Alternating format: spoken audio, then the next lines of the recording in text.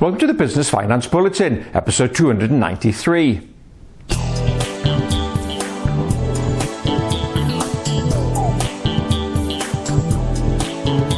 Welcome again to the latest Business Finance Bulletin. With me, Rob Warlow from Business Loan Services, the commercial finance experts. In this bulletin, government announces changes to insolvency law to aid post-COVID recovery, why you need to establish business viability when applying for CBILS, and planning ahead in advance of another credit crunch. Well, here I'm again with a bulletin exclusively focused on the impact of the coronavirus. Now, I want to start this week's bulletin by taking a look at a government announcement last week about changes to the Insolvency Act, particularly around the temporary removal of the concept of wrongful trading. Now, this is designed to remove directors' personal liability and help the economy kind of recover post-COVID. But first of all, what is wrongful trading? Well, it was laid down in the Insolvency Act of 1986, and basically, wrongful trading is where directors or businesses knowingly continue trading when they are insolvent or enter into new credit or borrowing arrangements, knowing that the chances of them being able to pay on that debt are next to zero.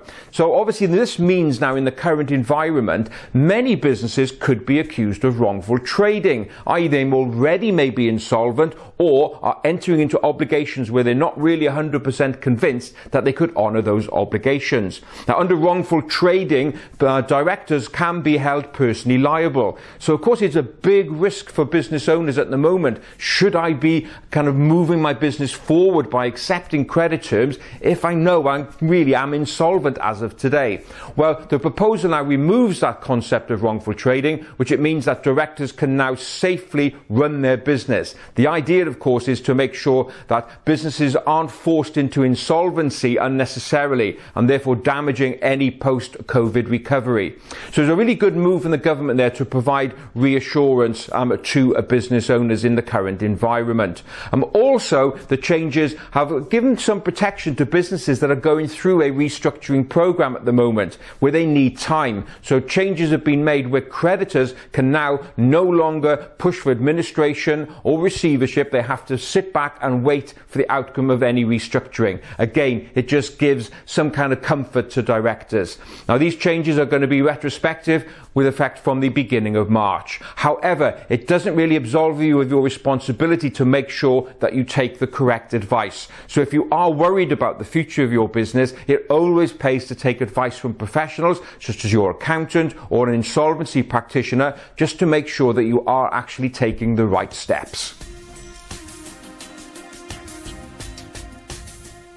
In one of my recent bulletins, I took a more in-depth look at the coronavirus business interruption loan scheme, particularly around the issue of establishing viability, which is a core part of this new loan support scheme. Now, following that, I had an email from a manager at a high street bank who actually said this is spot on. They are seeing requests from businesses that were not viable even before the coronavirus impact, and therefore they cannot help. And he pleaded business owners to understand that if you've got an unviable business, they won't be able to support you under this scheme. So I'm going to have a look at this issue of viability in a bit more depth. But first of all, if you are thinking of applying for the scheme, you've got to place yourself in the context of, if I applied to my bank in, say, December 2019, would they have said yes? If the bank would have said yes to a finance request, then the chances are that you will be successfully applying for a loan. However, if the bank had said no, then the chances of you getting a loan under this scheme are practically zero. You are not deemed to be viable.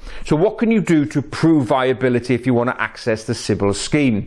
Well, first of all, you've obviously got to be running a profitable business. So make sure you've got your 2019 accounts up to date and ready to go and hopefully showing profits. Your bank account should have been running well with no unpaids. So that's the historic position.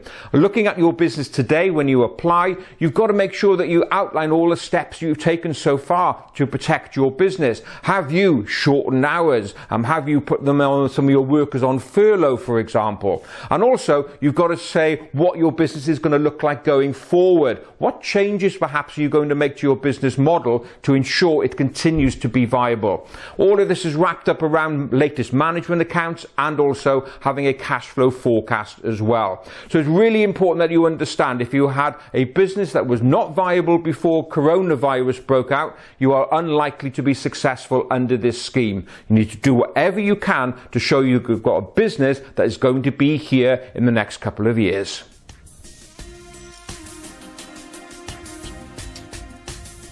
To close this bulletin, I want to take a look at the issue of planning ahead when it comes to raising finance. Now, I've had a number of conversations with business owners over the last week or two, and some of them are really quite blasé about the idea of raising finance. They're saying, we're okay now, we'll have a look at it again in another couple of months. Unfortunately, they're missing the point. There are a couple of things that are going on in the marketplace that you need to be aware of. First of all, there are lenders that are essentially shutting up shop. They are saying that they are very uncertain about the current environment and they have stopped accepting new applications.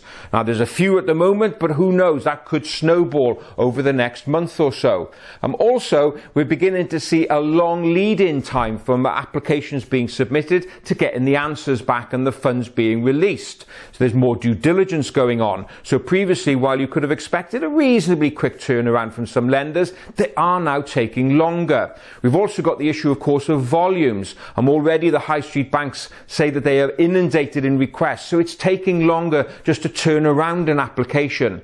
So if you are thinking that you're going to be in need of finance, my advice is plan ahead and do it now, even if you don't actually need the money today. My concern is that we could be heading for another credit crunch. There are lots of things going on in the global finance market, which kind of suggests that there's a very big debt bubble out there that could be set to burst, and we could see the onset of another credit crunch. So if you need finance in the future, my advice, do it now.